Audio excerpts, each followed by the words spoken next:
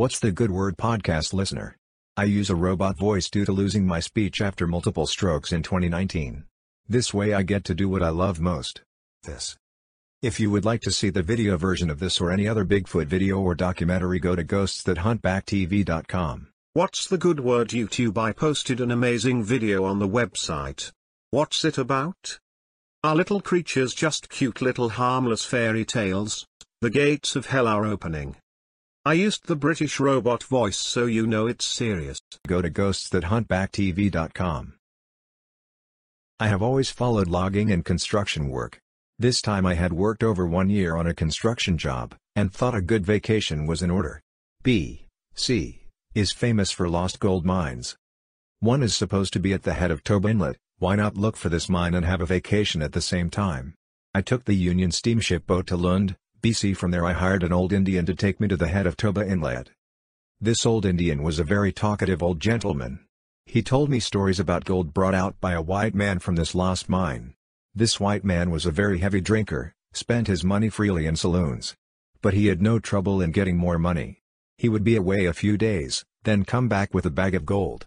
But one time he went to his mine and never came back. Some people said a Sasquatch had killed him. At that time I had never heard of Sasquatch. So I asked what kind of an animal he called a Sasquatch. The Indian said, "They have hair all over their bodies, but they are not animals. They are people. Big people living in the mountains." My uncle saw the tracks of one that were 2 feet long. One old Indian saw one over 8 feet tall. I told the Indian I didn't believe in their old fables about mountain giants. It might have been some thousands of years ago, but not nowadays. The Indian said, "There may not be many, but they still exist." We arrived at the head of the inlet about 4 p.m. I made camp at the mouth of a creek. The Indian had supper with me, and I told him to look out for me in about 3 weeks. I would be camping at the same spot when I came back. Next morning I took my rifle with me, but left my equipment at the camp. I decided to look around for some deer trail to lead me up into the mountains. On the way up the inlet I had seen a pass in the mountain that I wanted to go through, to see what was on the other side. I spent most of the forenoon looking for a trail but found none, except for a hogback running down to the beach. So I swamped out a trail from there, got back to my camp about 3 p.m. that afternoon, and made up my pack to be ready in the morning. My equipment consisted of one .30-30 Winchester rifle. I had a special homemade prospecting pick, axe on one end, pick on the other. I had a leather case for this pick which fastened to my belt, also my sheath knife. The storekeeper at Lund was cooperative. He gave me some cans for my sugar, salt and matches to keep them dry. My grub consisted mostly of canned stuff, except for a side of bacon, a bag of beans, 4 pounds of prunes and 6 packets of macaroni, cheese, 3 pounds of pancake flour and 6 packets of Rye King hardtack, 3 rolls of snuff, 1 quart sealer of butter and 2 1-pound cans of milk. I had 2 boxes of shells for my rifle. The storekeeper gave me a biscuit tin. I put a few things in that and cached it under a windfall, so I would have it when I came back here waiting for a boat to bring me out. My sleeping bag I rolled up and tied on top of my pack sack, together with my ground sheet, small frying pan, and 1 aluminum pot that held about a gallon. As my canned food was used, I would get plenty of empty cans to cook with. The following morning I had an early breakfast, made up my pack, and started out up this hogback. My pack must have been at least 80 pounds, besides my rifle. After 1 hour, I had to rest. I kept resting and climbing all that morning. About 2 p.m. I came to a flat place below a rock bluff. There was a bunch of willow in one place. I made a wooden spade and started digging for water. About a foot down I got seepings of water, so I decided to camp here for the night, and scout around for the best way to get on from here. I must have been up to near 1,000 feet. There was a most beautiful view over the islands and the strait, tugboats with log booms, and fishing boats going in all directions. A lovely spot. I spent the following day prospecting round. But no sign of minerals. I found a deer trail leading towards this pass that I had seen on my way up the inlet. The following morning I started out early, while it was cool. It was steep climbing with my heavy pack. After a 3 hours climb, I was tired and stopped to rest. On the other side of a ravine from where I was resting was a yellow spot below some small trees. I moved over there and started digging for water. I found a small spring and made a small trough from cedar bark and got a small amount of water, had my lunch and rested here till evening. I made it over the pass late that night. Now I had downhill and good going, but I was hungry and tired, so I camped at the first bunch of trees I came to, I was trying to size up the terrain, what direction I would take from here. Towards west would lead to lowland and some other inlet, so I decided to go in a northeast direction, had good going and slight downhill all day. I must have made 10 miles when I came to a small spring and a big black hemlock tree. This was a lovely campsite. I spent 2 days here just resting and prospecting. The first night here I shot a small deer. 2 days later, I found an exceptionally good campsite. It was 2 good-sized cypress trees growing close together and near a rock wall with a nice spring just below these trees. I intended to make this my permanent camp. I cut lots of brush for my bed between these trees.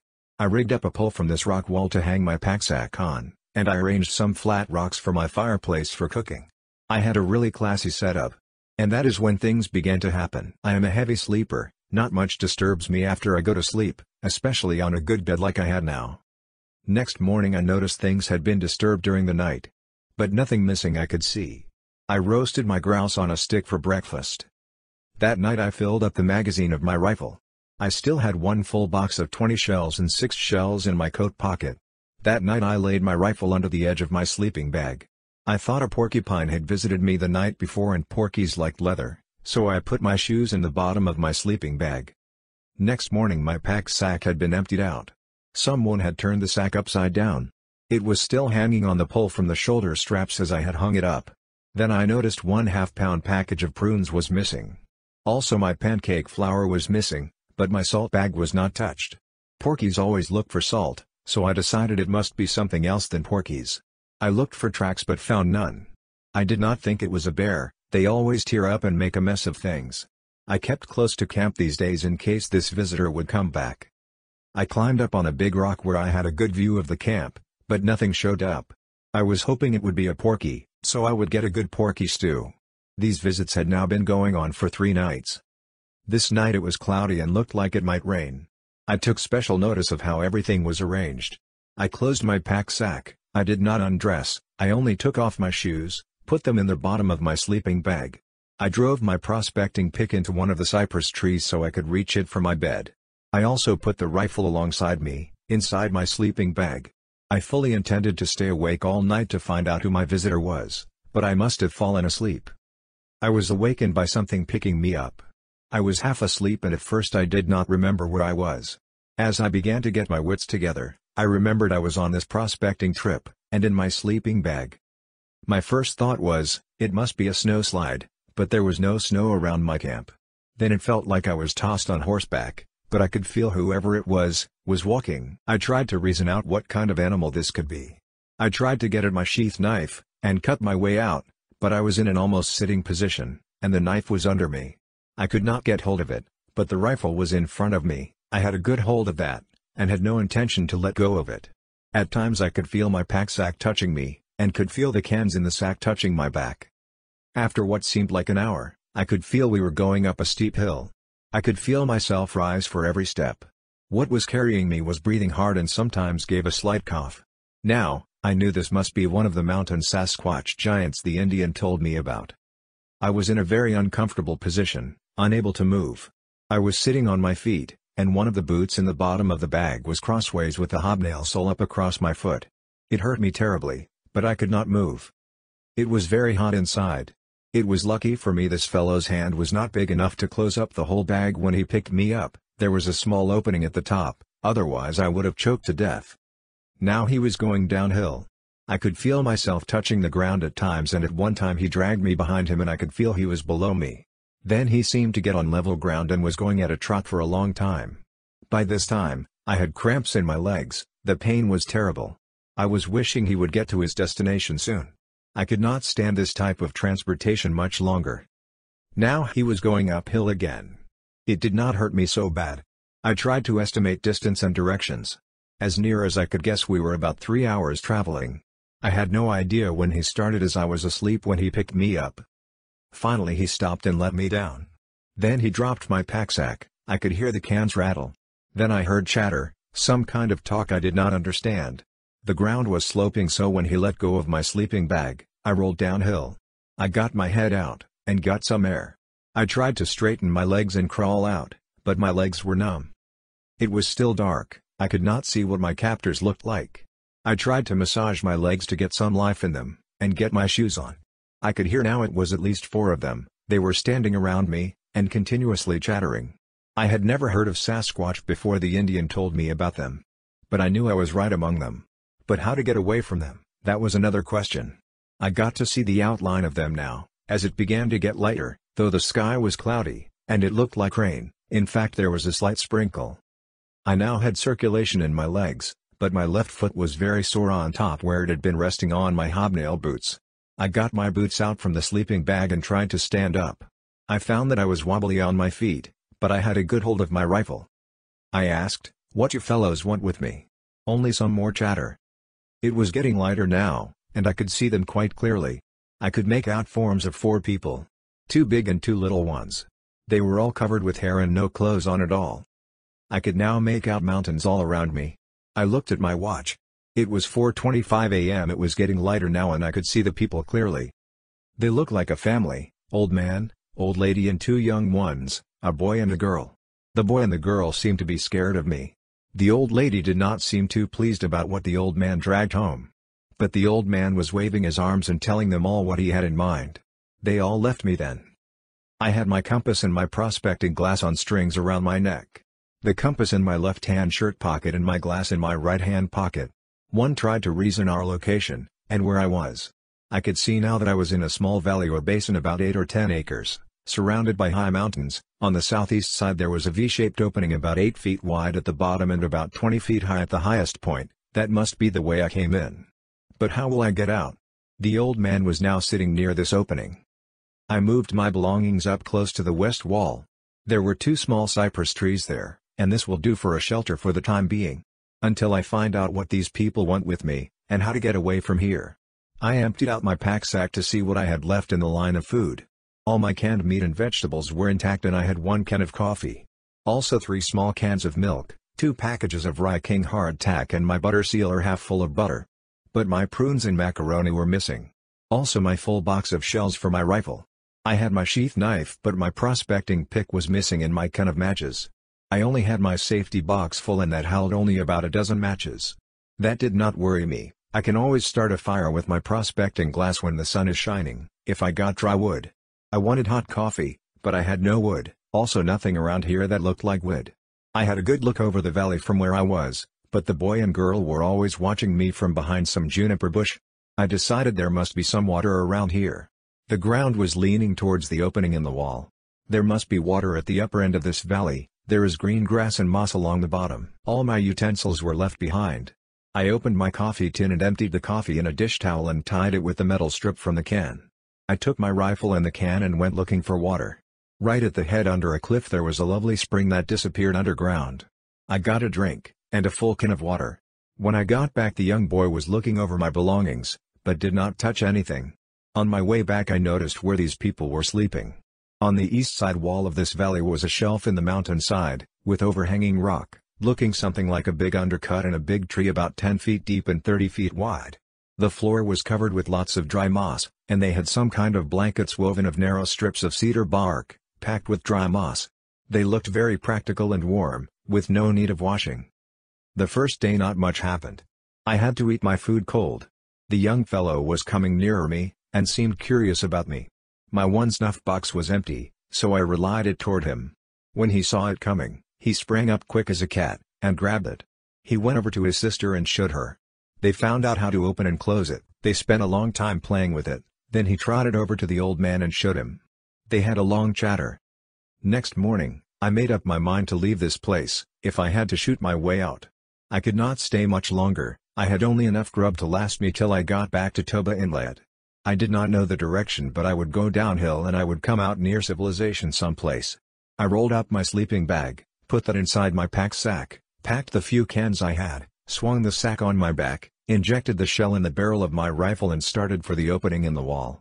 The old man got up, held up his hands as though he would push me back. I pointed to the opening. I wanted to go out. But he stood there pushing towards me, and said something that sounded like Soka, Soka. I backed up to about 60 feet. I did not want to be too close, I thought, if I had to shoot my way out. A 30 might not have much effect on this fellow, it might make him mad. I only had 6 shells so I decided to wait. There must be a better way than killing him, in order to get out from here. I went back to my campsite to figure out some other way to get out. I could make friends with the young fellow or the girl, they might help me. If I only could talk to them. Then I thought of a fellow who saved himself from a mad bull by blinding him with snuff in his eyes. But how will I get near enough to this fellow to put snuff in his eyes? So I decided next time I give the young fellow my snuff box to leave a few grains of snuff in it. He might give the old man a taste of it. But the question is, in what direction will I go, if I should get out? I must have been near 25 miles northeast of Toba Inlet when I was kidnapped. This fellow must have traveled at least 25 miles in the 3 hours he carried me. If he went west we would be near salt water, same thing if he went south, therefore he must have gone northeast.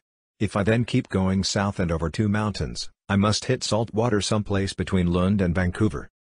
The following day I did not see the old lady till about 4 p.m. She came home with her arms full of grass and twigs and of all kinds of spruce and hemlock as well as some kind of nuts that grow in the ground. I have seen lots of them on Vancouver Island. The young fellow went up the mountain to the east every day. He could climb better than a mountain goat. He picked some kind of grass with long sweet roots. He gave me some one day, they tasted very sweet. I gave him another snuff box with about a teaspoon of snuff in it.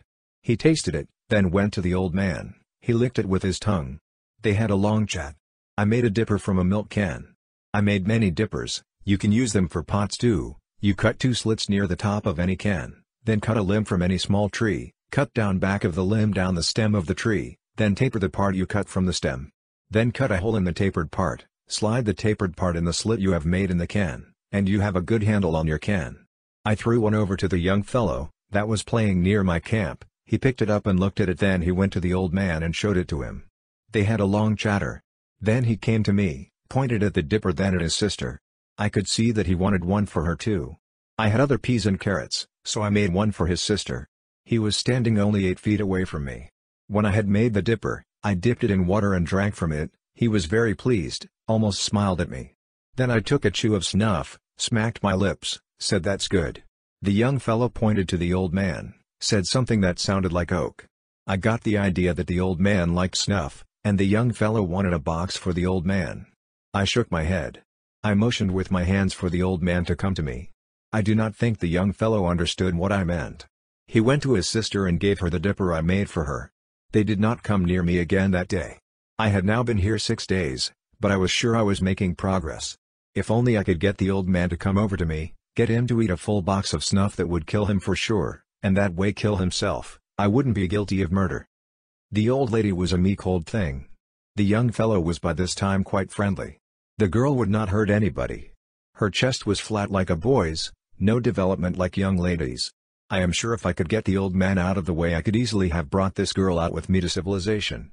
But what good would that have been? I would have to keep her in a cage for public display. I don't think we have any right to force our way of life on other people, and I don't think they would like it. The noise and racket in a modern city they would not like any more than I do. The young fellow might have been between 11 to 18 years old and about 7 feet tall and might weigh about 300 pounds. His chest would be 50 to 55 inches, his waist about 36 to 38 inches. He had wide jaws, narrow forehead, that slanted upward round at the back about 4 or 5 inches higher than the forehead.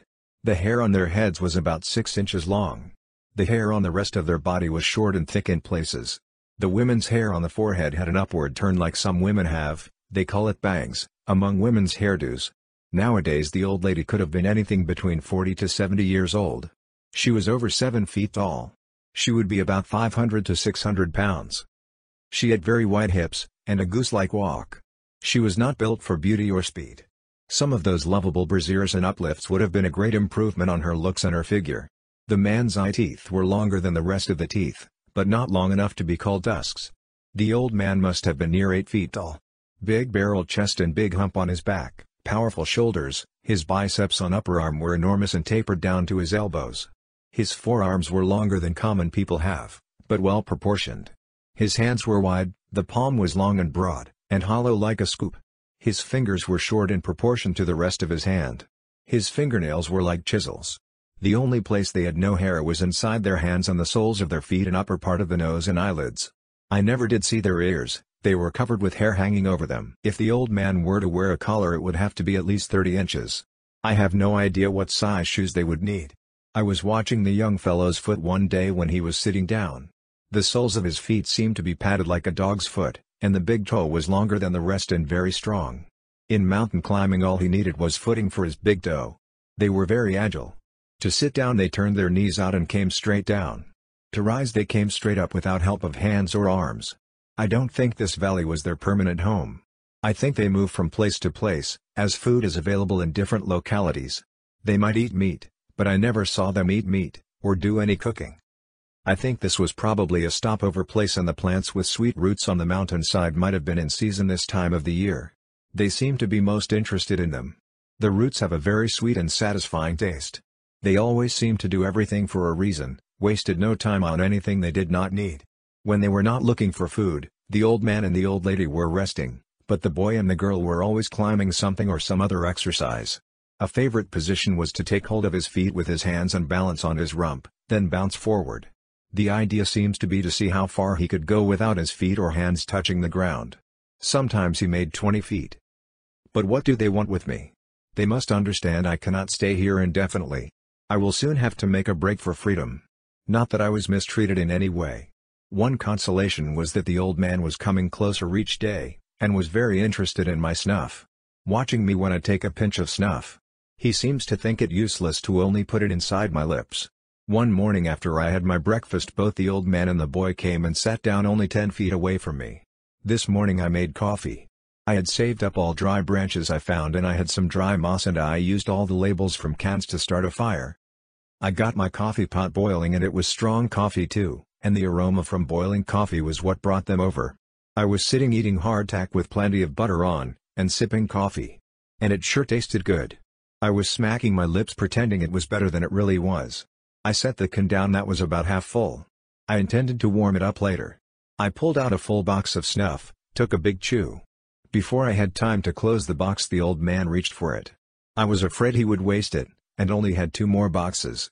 So I held on to the box intending him to take a pinch like I had just done. Instead he grabbed the box and emptied it in his mouth. Swallowed it in one gulp. Then he licked the box inside with his tongue. After a few minutes his eyes began to roll over in his head. He was looking straight up. I could see he was sick. Then he grabbed my coffee can that was quite cold by this time, he emptied it in his mouth, grounds and all. That did no good. He stuck his head between his legs and rolled forwards a few times away from me. Then he began to squeal like a stuck pig. I grabbed my rifle. I said to myself, this is it. If he comes for me I will shoot him plumb between his eyes. But he started for the spring. He wanted water. I packed my sleeping bag in my pack sack with the few cans I had left. The young fellow ran over to his mother. Then she began to squeal. I started for the opening in the wall, and I just made it. The old lady was right behind me.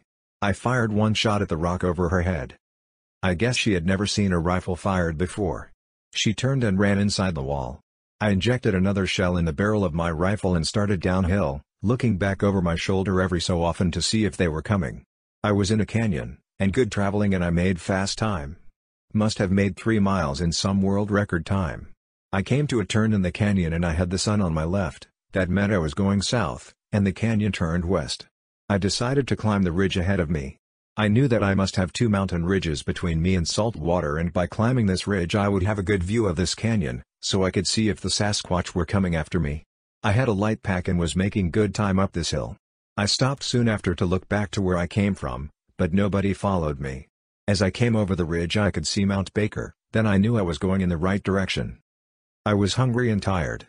I opened my pack sack to see what I had to eat. I decided to rest here for a while. I had a good view of the mountainside, and if the old man was coming I had the advantage because I was up above him. To get me he would have to come up a steep hill. And that might not be so easy after stopping a few 30 bullets. I had made up my mind this was my last chance, and this would be a fight to the finish. I rested here for 2 hours. It was 3 p.m. when I started down the mountainside. It was nice going, not too steep and not too much underbrush. When I got near the bottom, I shot a big blue grouse. She was sitting on a windfall, looking right at me, only 100 feet away. I shot her neck right off. I made it down the creek at the bottom of this canyon. I felt I was safe now. I made a fire between 2 big boulders, roasted the grouse. Next morning when I woke up, I was feeling terrible. My feet were sore from dirty socks. My legs were sore, my stomach was upset from that grouse that I ate the night before. I was not too sure I was going to make it up that mountain. I finally made the top, but it took me 6 hours to get there. It was cloudy, visibility about a mile. I knew I had to go downhill. After about 2 hours I got down to the heavy timber and sat down to rest. I could hear a motor running hard at times, then stop. I listened to this for a while and decided the sound was from a gas donkey. Someone was logging in the neighborhood. I told them I was a prospector and was lost. I did not like to tell them I had been kidnapped by a Sasquatch, as if I had told them, they would probably have said, "He is crazy too." The following day I went down from this camp on Salmon Arm branch of Seashelt Inlet. From there I got the Union boat back to Vancouver. That was my last prospecting trip, and my only experience with what is known as Sasquatches. I know that in 1924 there were 4 Sasquatches living, it might be only 2 now. The old man and the old lady might be dead by this time.